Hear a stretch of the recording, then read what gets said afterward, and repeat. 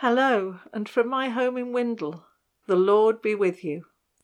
I'm Lesley Hughes, the Vice Chair of Wigan Deanery Trust, and I worship at St Aidan's Billinge, in the south hub of Church Wigan. It's Sunday, the 2nd of August, and our reflection today is based on the poem A Birthday by Christina Rossetti, and on a Bible passage from the book of Revelation, chapter 21, verses 1 to 6, in the NIV UK.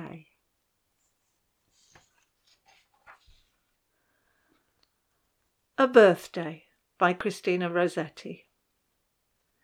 My heart is like a singing bird, whose nest is in a watered shoot. My heart is like an apple tree, whose boughs are bent with thick-set fruit. My heart is like a rainbow shell that paddles on the halcyon sea. My heart is gladder than all these, because my love is come to me. Raise me on a dais of silken down, hang it with vair and purple dyes. Carve it in doves and pomegranates, and peacocks with 100 eyes. Work it in gold and silver grapes, in leaves and silver fleur-de-lis. Because the birthday of my life is come, my love is come to me. I love to celebrate birthdays, my own and those of my family and friends.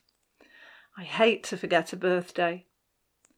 I like nothing more than to choose a lovely present and card for someone, and I can easily spend hours doing so.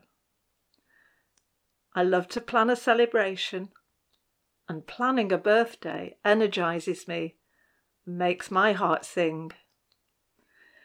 My own birthday is the 26th of December, Boxing Day.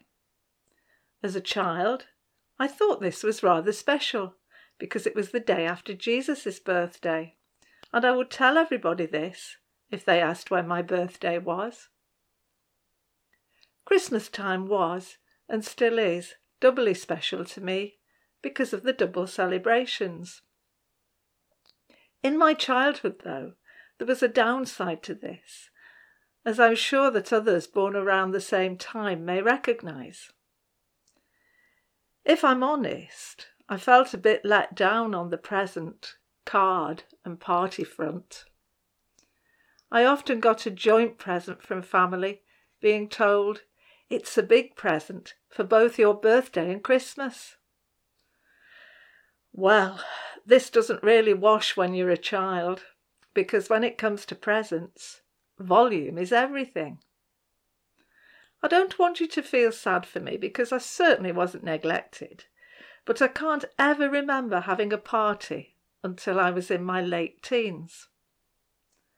My birthday parties were a family tea at home with grandparents, sometimes having candles on the Christmas cake. Well, who would want a lovely pink and white creation like my cousin Jacqueline had?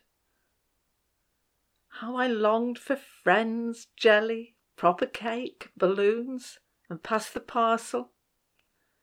This longing intensified as my younger brother, born in August, started school and began to have just the sort of parties I dreamed about.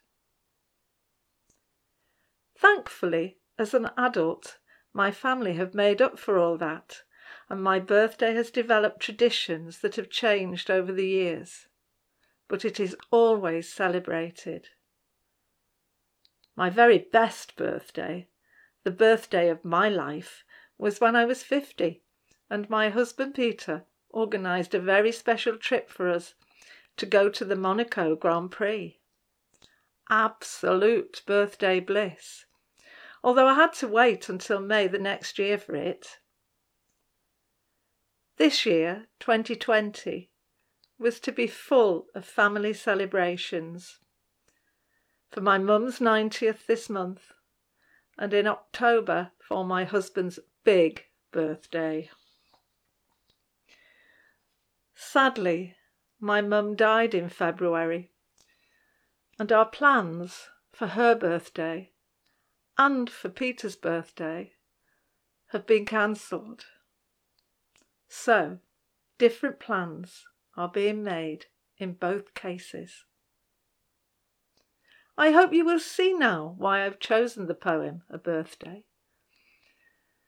I love this absolute overflowing of exuberance and joy for the preparation of a birthday celebration for her loved one, or maybe the tingling anticipation of spending her own birthday with someone she loves on their return. It speaks to my heart. There are many themes we could unpick in this poem, but as always with Christina Rossetti, religious imagery and symbolism are never far from the surface, and A Birthday is no exception.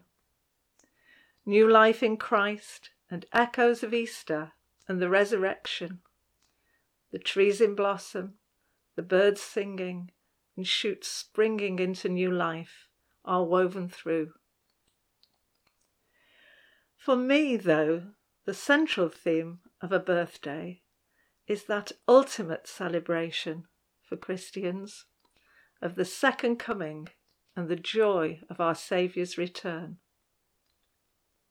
In the book of Revelation, John describes his vision. Then I saw a new heaven and a new earth, for the first heaven and earth had passed away, and there was no longer any sea. I saw the holy city, the new Jerusalem, coming out of heaven from God, prepared as a bride, beautifully dressed for her husband.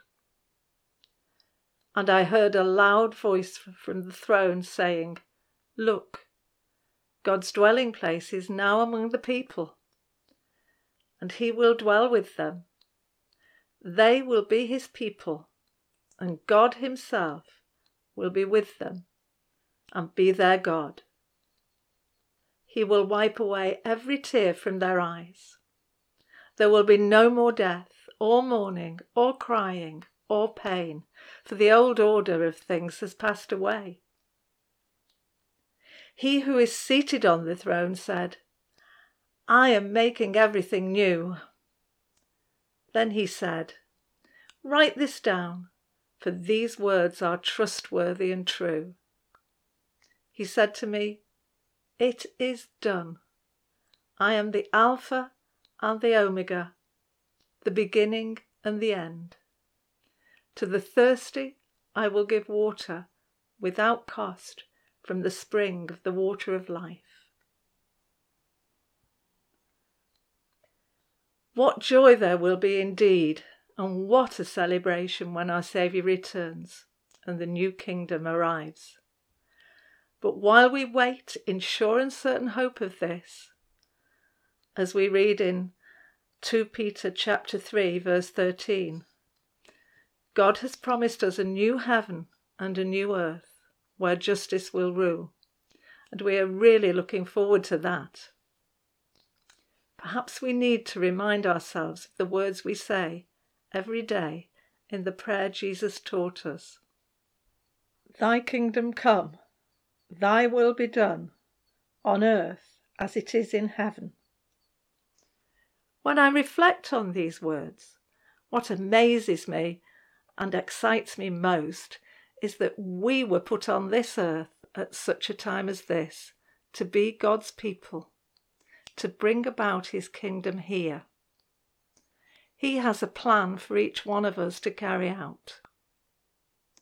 The way we choose to live and walk each day with Jesus, demonstrating God's love, peace, joy, truth, and justice, impacts on all of those around us, our families and friends, our neighbours, and those we meet in the chance encounters of everyday life. God is with us. The power of his Spirit living in us gives us the ability to touch the lives of others. The Spirit enables us to show them that God's kingdom is right here right now, and it is for them as well as for us. I pray that the Holy Spirit will prepare the way for each one of us today and give us the courage to share the good news of Jesus with the people we meet, bringing streams of living water to those who are thirsty for him. We are taking her ashes to her favourite place in West Wales and scattering them in a place she loved. I will read the poem and pray that she will rest in peace and rise in glory to the biggest party ever. Let's end by praying. Together with disciples of Jesus across Wigan, throughout Liverpool Diocese and around the world, we pray in the words that Jesus taught us. Our Father in heaven, hallowed be your name. Your kingdom come, your will be done, on earth as in heaven. Give us today our daily bread. Forgive us our sins, as we forgive those who sin against us.